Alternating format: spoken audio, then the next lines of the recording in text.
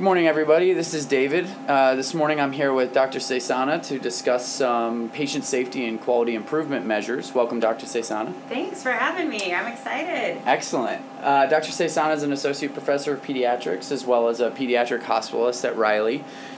She actually wears an additional hat as the medical director for quality and safety here at Riley. So there's nobody better to talk to us about patient safety and quality improvement than Dr. Cesana. So we are really excited to be using the Child Life Zone recording studio again. This is my first attempt at the recording here, so we'll see how it sounds, but hopefully you guys will enjoy listening to this.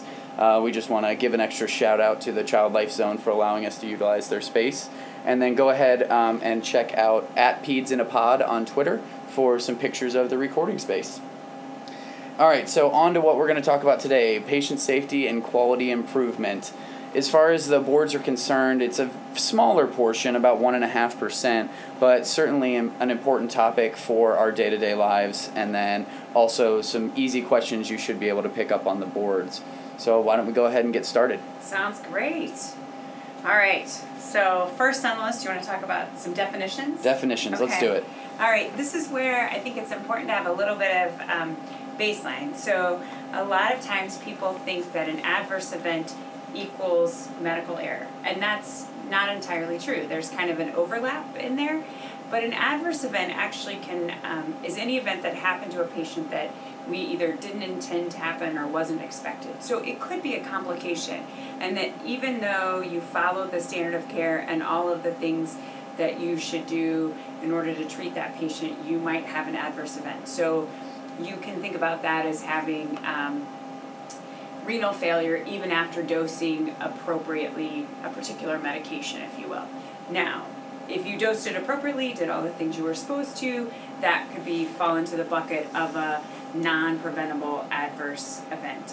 If you, let's say, wrote for too much, like if it's acyclovir, and the child then goes into renal failure, you wrote for too much, they weren't adequately hydrated, and you didn't realize that, and they go into renal failure, then that falls into the bucket of a preventable adverse event. So there's a little bit of like a Venn diagram there when we think about it. A near miss event is what a lot of people talk about too, and we throw this term around a lot. And what you should, the way you should define that is that that's where there was a medical error that occurred, so you wrote for the wrong dose of medication, but we caught that before it actually got to the patient. So either the pharmacy said, "Hey, David, I think you meant to write for less," and you say, "Oh yeah, that's right, I did." Or the nurse catches it and says, "This seems like it's really too high," and the patient doesn't get it. So if the patient gets it, it's not a near-miss event. I'm very thankful for the pharmacist Yes. on a lot of occasions for that, because especially with the electronic medical record, Yes. and I'm entering it as milligrams, but Cerner Yep. is thinking it's milligrams per kilogram. Right. So right, that and happens. it's very easy to do, right? It's especially if you're in one room treating a 17-year-old and then another room treating a 17-month-old. So, Exactly. Yeah. And then a sentinel event is actually a definition by that the Joint Commission sort of coined, and it's any type of patient safety event that results in death, permanent harm, or severe temporary harm requiring intervention to sustain life. So that's just another term you get here. You hear tossed around too. And sentinel events are the sort of, I think of as the big bad things. So if there's death due to the wrong dose of medication, and there's certainly, you hear about those in the news, or the other thing is if there's a wrong site surgery or wrong procedure, those are those types of events too. So those are some basic, probably, definitions to get us started with. So we talked a little bit about some of the causes of adverse events in the pediatrics. I'm sure there's more causes for this, but what are the costs and other problems associated for patients and families when these events do occur? That's a great question, and I think that's a really important perspective to have. So probably one of the biggest costs, if you will, is that they're probably going to stay in the hospital longer. And so I think there's some direct cost in terms of time lost, and I think you have to think about the impact that has on a family, especially in terms of that may mean mom and dad have to take off more work. That may mean a child is missing school, which is really important for them overall. I think there's psychological cost that goes into that about trust and everything else in the medical system. And then I think there are a lot of other things we miss out on, whether that be a birthday party or something else, because you had to stay here longer with us, because generally it increases your length of stay with us in the hospital. So I think what's important to also note are some of the other causes that put the pediatric population of patients at greater risk for medical error and adverse events. And some of that I would say a lot of that has to do with the fact that we treat patients of all different sizes all the time. And so it's really important for us to always think about weight-based dosing. So whereas in the adult world, it's a lot of times it's the same dose of whatever drug you're using, no matter whether a patient is 35 versus 55. Whereas if we took that same 20-year age range and we said 0, like a newborn, to 20 years old, that's a huge range. The other thing I think that we have to remember is that there are lots of things that have been studied in adults that may not have been studied in kids, and so we have to have that realization in terms of medications and devices. Another thing I think that is really important in peds to remember is that not all of our patients communicate with us. There's a large majority of babies, obviously, that we take care of, and children that can't talk and necessarily tell us what's going on. And so we have to rely on parents and grandparents and aunts and uncles and babysitters to tell us what medications they're on and all of those types of things. And then we have children who have medical complexity, significant medical complexity that we take care of in children's hospitals and in outpatient settings that have a lot of complex medications or diets and those types of things that we may not be able to see that when we think about adults. The other thing is, I would say that one of the things is that when we look at quality and safety measures for the adult world, those don't always translate into pediatrics. So looking at pneumonia in the adult population is not the same as looking at pneumonia in the pediatric population. And so we can't just always take things from what we know in the adult world and just plop them into peds and expect that that's going to work. I think thinking about those things and how those play a role in quality and safety are very important, and realizing that the systems we design have to be, and the EMR is a great example, have to fit for pediatrics. I learned pretty early in my training that I can't walk into the 6-month-old's room and go, "Hey, baby, what's wrong with you today?" That's right. What brings you in today? That's what they look at you and go, That's exactly right. Okay, so let's say an error has happened. What should we do next? I think that's an interesting point of where do we go. So there's 2 things that you need to do. Number 1, you need to take care of the patient. I need you to figure out what you need to do if the error occurred. So that involves the medical care that you're going to have to give, and then the other really important piece of that is how you're going to disclose that to the family. But the first and foremost, I need you to take care of the patient. So if that means we gave too much morphine and you need to reverse it with Narcan, then I want you to do that. And then we'll talk about the other piece that needs to happen, which is how do you let somebody know that it happened? Because that situation, if there was a medical error that occurred, may have happened because there's a system problem. And so what were the sort of the factors at play? And that's where my job comes in, and our folks in risk management, helping understand what factors, or what we say sort of causes, led to why you made that error. Because what we do know is that it is much more likely that it's a system error, or that there were lots of system causes than just individual causes, and that you being a better doctor or a better provider is not going to necessarily prevent this from happening again.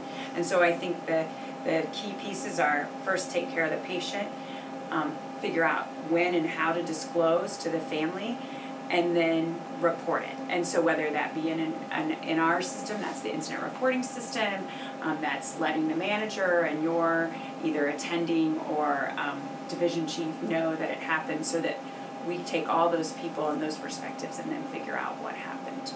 But don't forget the disclosure piece, and I think the disclosure piece is something people are not always comfortable with. And so there are, in almost every institution, there are people that can help you with how to disclose and what are the right things to say. And I think one of the best ways to say it is to lay out on the table what happened and what you're going to do now, and then document that too. And I think to that point, an error has happened, and some people may not know exactly how to disclose that error. So what kind of barriers do you see for disclosing adverse events or reporting adverse events? So I think for both disclosing and reporting, there's fear. People are afraid. Number one, I'm afraid if I tell the family what happened, they're going to lose trust in me. But in fact, if I tell the family what happened and I'm very open and honest about it, what we know from some of the data, it says that actually that helps them trust us more because we're not trying to hide something. In terms of reporting, we know that there's fear of reporting. There's sometimes time because it does take a moment to sit down and fill out, an incident report about what happened. And I think those are barriers for people. And so how do you make it really easy? And in my role, it's thinking about how do I make it really easy for you to be able to let the right people know, including myself, that something happened. Because oftentimes people in leadership in hospitals and emergency departments and ambulatory settings won't know that these things are going on unless people on the front lines tell us. And it's so critical because the other piece is that you often know how to fix it better than I know how to fix it. So it is equally as important if we want to prevent that from happening again that we find out, because what I think people in leadership's responsibility to do is to make sure that it actually happens, that the fix occurs, but we're going to depend on people in the front line, the physicians, the nurses, the pharmacists, the respiratory therapists to tell us how to fix it. And I think that's another interesting point of kind of how this podcast has morphed. Was initially the thought was for board review, but so many of these things are clinically relevant, so it's nice to be able to tie the two together. Yeah, that part may not be on your board. Yeah. It's really important to know, And I'm sure some of our listeners who are already board certified appreciate the extra clinical content as well. We hope so, right? So there's something on the content outline talking about the National Patient Safety Goals. Can you touch on those a little bit? Yeah, so each year the Joint Commission and other organizations get together and talk about and then publish National Patient Safety Goals. These are the things that are pretty much bread and butter, and none of us would disagree with them. It's handoff, usually things like handoff, making sure that we identify patients properly. One of the bigger topics that was newer was strategies to reduce alarm fatigue, so that when you walk into the ICU and you hear all the noises going off, that you actually pay attention to them and they don't just become white noise, because we know that alert fatigue and alarm fatigue are a big deal. And so there are goals such as those. Each year they're reevaluated, and there are goals for hospitals, ambulatory settings, surgical settings, surgery center settings, those types of areas, that they release those. And then the expectation is that hospitals are working on those and institutions are working on those, because these are the things that patients expect from us. They expect when they walk in our doors that we're gonna first keep them safe. And so those goals line up with all of that. All right, very good. So what are strategies that we can use to help decrease adverse events? That's a great question. So I think one of the biggest things we have to work on is culture in medicine and in healthcare. And so we know that culture drives behavior, which ultimately drives outcomes.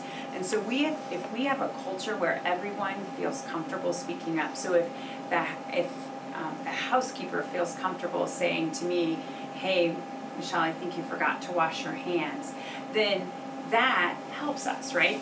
But we still live in a world where we still know that there are places where that culture is not pervasive. And so that takes continual work on that, because the better we are at all working together, the better we'll be ultimately at providing safe, error-free care. So it has to start with that, because then if we can build a culture where everyone's comfortable, if something does happen and we have to sit down at the table and do what people talk about as a root cause analysis to really dig in and figure out what happened, then everyone will be comfortable speaking up.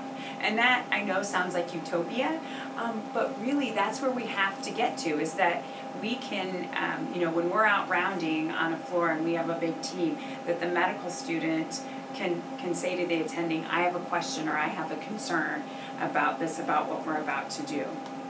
And so I think that's the culture is one of the biggest things.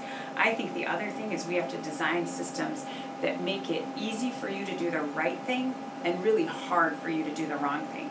And we know we're not quite there yet. We know that we can say that we know the EMR does not always drive us to do the right thing or make it easy for us to do the right thing. And I think we have to continually work on that to improve it. But I think teamwork and culture and designing systems are what will help us reduce medical error. I think the other thing, though, about that is you have to constantly be asking the question what and paying attention. So there are principles of high reliability, and one of those is preoccupation with failure. And so what that means is that every day, every moment, we're looking for signal to tell us that something might be wrong. And so not blowing off some of the small things, not blowing it off when you write for the wrong dose of a medication. So why did you write for the wrong dose of the medication? Was it because what was presented to you when you went to put in the order made you think that this was the way to order it? And there are examples every single day that we see in that. And so how do we help design the system to make it easier for you to do the right thing? And the other thing we have to constantly do is do process improvement, do continuous improvement, whether that be to make it easier for our patients to access us, to get through our system, but also to take evidence-based guidelines and practice and put them into practice and have everybody, if a patient comes in with asthma, it shouldn't matter if you treat them or I treat them, they should get the same care. What should drive what we call variation in care should be the patient's condition changing, not whether Dr. Saison or Dr. Rayburn treats them. And I think those are those ways help us reduce error. And something that we always see on the boards is root cause analysis, and I feel like it is always the answer to what I need to do if an error has occurred.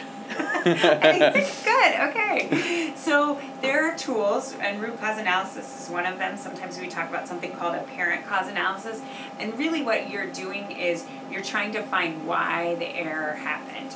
And so if an error does happen, it's going through and really dissecting that error. We don't use root cause analysis for every single error that happens in the hospital, but there are certain levels of which we'll do root cause analysis. And it really involves getting each person's perspective that might have been involved and understanding what the factors were that contributed to that, whether there were system factors or individual factors. And so it's a tool that is commonly used, and it's a very good tool, and it's not just used in medicine too, it's used outside in other industries as well. So it's a framework that we use to understand why something happened. And I think one of the keys is that you can never say that the root cause was the person, that individual person. You have to come up with the reasons why. And so if something happens, if I make an error, it shouldn't be that the root cause is that we get rid of me as the physician. The root cause is maybe I was tired. Maybe I had 12 patients I was seeing, and I was in the middle of writing orders for one, and someone came and asked me a question about another one. So understanding it from that perspective and really using some principles called just culture. So thinking about not placing blame on people. It's not about blaming, it's about figuring out what happened and why it happened and how do we prevent it from happening again. And I think that's a really important point, because when we look at physician burnout, we have to be able to support physicians, because something's going to happen to you, whether it be a complication and you did everything right, or it's an actual error that you're involved in. And those are hard for people to recover from, and the last thing I want anybody to do is to stop practicing because they were involved in one of those situations. And so I think we have to really pay attention to second victim and supporting people through this, because not only is the patient the victim and the family, the people involved are too often. So are there ways to design systems to help prevent error?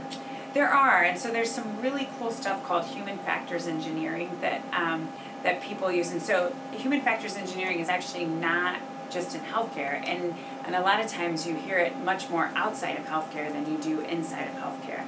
And it's come on the scene more recently in healthcare as a way to really help you as a physician or a nurse or whatever role you're in healthcare, to help understand the environment you work in and help you better do your work. And so an easy way to think of this is, and so I should back up and say the other Dr. Cesana, my husband, is an anesthesiologist. And so in anesthesia, they learned about this much more or much longer ago than we did. And so one of the things that you'll notice in anesthesia, if you ever do an anesthesia rotation or an elective, is it doesn't matter who makes the anesthesia machine.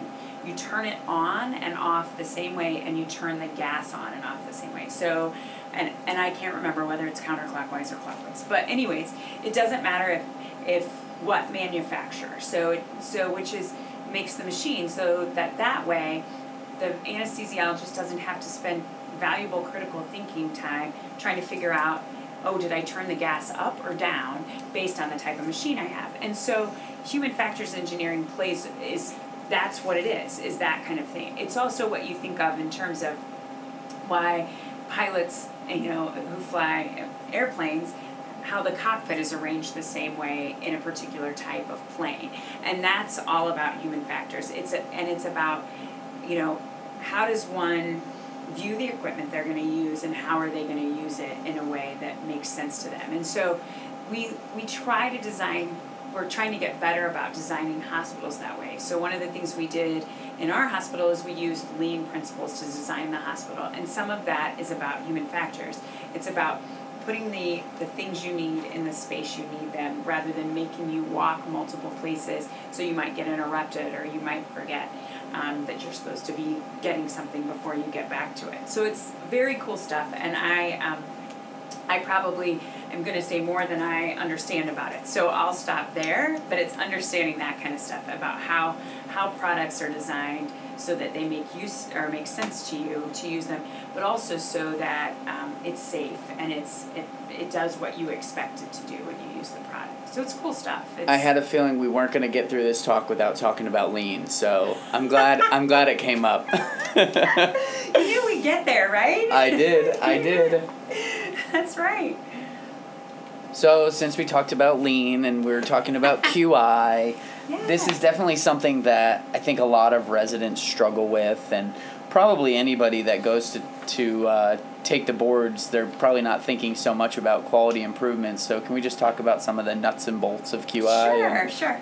So there are different what we call process improvement methodologies, but they're all fundamentally the same. So one of the methodologies is called the Model for Improvement, and the Institute for Healthcare Improvement has this. If you go to their website, you can learn much more about what it is than what I'll talk about now. But the big things is the Model for Improvement asks 3 questions. What is it we're trying to accomplish? So what's your aim? What is it you want to do? How do you know that change is going to result in an improvement? So how are you going to measure it? And then what change are we going to do to make an improvement? So what's your intervention? And then the next part of that is using what's called the PDSA cycle, Plan, Do, Study, Act, and going through that cycle. What I'll say about quality improvement is one PDSA cycle does not make a quality improvement project. You often have to do lots of PDSA cycles. So, for example, we've done a lot of improvement work in our emergency department. The first time we try to implement something like we're going to implement the pediatric asthma score, I'm sure we're going to have to change things after the first couple days because it won't run smoothly. And so that's a real key to quality improvement, is that you, if you come up with an intervention and it doesn't work right out of the gate, don't get frustrated. You just have to keep at it. Now, the other caveat to that is, if you're going to fail fast and move on. If it doesn't work after you've tried to change it or make some modifications to it, then move on to the next intervention. Don't keep trying to make that fit if it's not going to fit. We do a lot of improvement work here, and we're doing an improvement project around handoff in the NICU to newborn, and I had someone say the other day, I feel like it's just a failure because it didn't work. It didn't work like for the first night. I'm like, right, because we need to go back and change a couple things, and that's okay. You'll change it, and that's part of doing another PDSA cycle. We use lean process improvement, like we said earlier, and lean is very similar. These are all very similar. Lean's sort of tool or their principles are respect for people and removing waste out of a system. And waste is lots of different things, not just people and money, like some people think that's exactly what lean is. Lean is not at all about that. It's about how do we make a process work in the best way possible and respect all the people in the process, whether that be us as the healthcare providers or the patients. And so really having that focus and getting the buy-in and the people in that area, or what we call the Gemba, where the work is done, to tell us what they need to do, what we need to do to improve. And that's also the model for improvement too. I think one of the keys in improvement work is to, like we said, set an aim, but don't set an aim that's like, create world peace, because you'll never get there. So what you have to do is use what we call the SMART framework. So it's got to be specific, measurable, actionable or achievable, realistic, and time-bound. So you can't tell me that you want to improve the flu vaccine rate in the ED and that be it. I want you to tell me what it is today and what you want to make it, what you want to get it to, and when is it you expect this improvement, because you got to set a time. You may not make it, and you may have been a little overly ambitious, but at least then everybody's pointed to that date and that goal, and those are really important parts of QI and what I would say. So sometimes as I'm reading through this content outline, I come across things and I'm like, I have no idea what they're asking me. So with that being said, psychology of change. That would be what you're like, what is that? Okay, so as probably all of you listening and us here, you can relate to the fact that if anybody tells you, they say, okay, we're going to make this great change, most people's first reaction is, I don't want to change. People will often say that they love change, but at the heart of it, a lot of times people don't like change because it's scary. And they're afraid of what could happen and how is that going to impact me. Everybody's first question when you talk about change, inherently, internally, even mine, and this is what I do for a living, is, how is that going to affect me? Or what people will call what's in it for me, the WIFM. So what you have to do is think about it in terms of you have to address sort of the emotional aspect of change. There's some great literature on this. There's a book called Switch that talks about something called the elephant, the rider, and the path. And that the elephant, their analogy, Chip and Dan Heath wrote this book, their analogy is that the rider is all the data and all sort of the rational part of your brain, and the elephant is the emotion.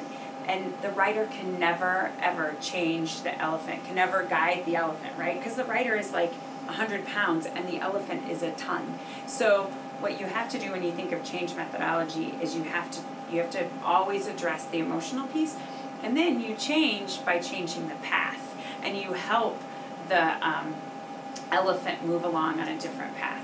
And so change psychology is all about how you help people think differently. And so there are people that we sort of categorize people into groups. There are early adopters those are the people that you could go to and say, I want you to implement this tomorrow. And they're like, sign me right up. And then there's the on the other end of the bell curve are the what we call the laggards. It's kind of a derogatory term, if you ask me, who are like, no way, no having it, never going to change. And even if they may fundamentally agree with it, they're still not going to want to do it. So what you have to do is you have to realize that the early adopters can't really ever get the laggards, but you need some people in the middle that will help everybody change. And you also, when you're doing quality improvement, have to recognize that you have people in that spectrum. And some people talk about the valley of change being that there's this point at which you are starting any sort of improvement work, and you're up at the top, and that the valley is kind of this pit. I'm I don't want to call it the pit of despair because I think that makes it sound awful, but that there is a point in improvement work where it's hard, and you've got to get through that and then get on the upswing, and then you're on the other side of the valley and it's good again. You made it through, you got this, but going through sort of that valley is about how you pull people along. And so some big things are you celebrate when things go well, and you do kind of hokey things sometimes to celebrate. You give people, a cake, or say, appreciate them for helping you with something new and different. Or snow cones and a giant inflatable bounce house like we did recently this week. That's right. Hey, I am not above helping with things like that. So you get people excited about it, recognize, get them going, and get them realizing that they've got some traction, and that's how you get through sort of that valley. And then there are going to be some people who don't want to change, and then you just have to decide whether they're going to get on the bus or they're getting on a different bus, and that's okay too. You just have to realize that. But I think if you lead quality improvement, you have to understand change psychology, and change management is another term for it, another phrase for it, because otherwise you'll beat your head against the wall and wonder why nobody else is going to come along, why they're not coming along with you. And so part of that is you have to communicate and over-communicate, and remember that people respond in different ways. You have to communicate 7 different ways, 7 different times, some people will say. And so it's okay though. You have to, and people will come along. And then if you get some people that may have been that kind of late adopter, get those people to be a voice for it. Help them spread the message, because if you can get those people to come along, then you really know you've made it. And you have to be patient. I think you have to be patient with people, and you have to realize that people sometimes change is like grief.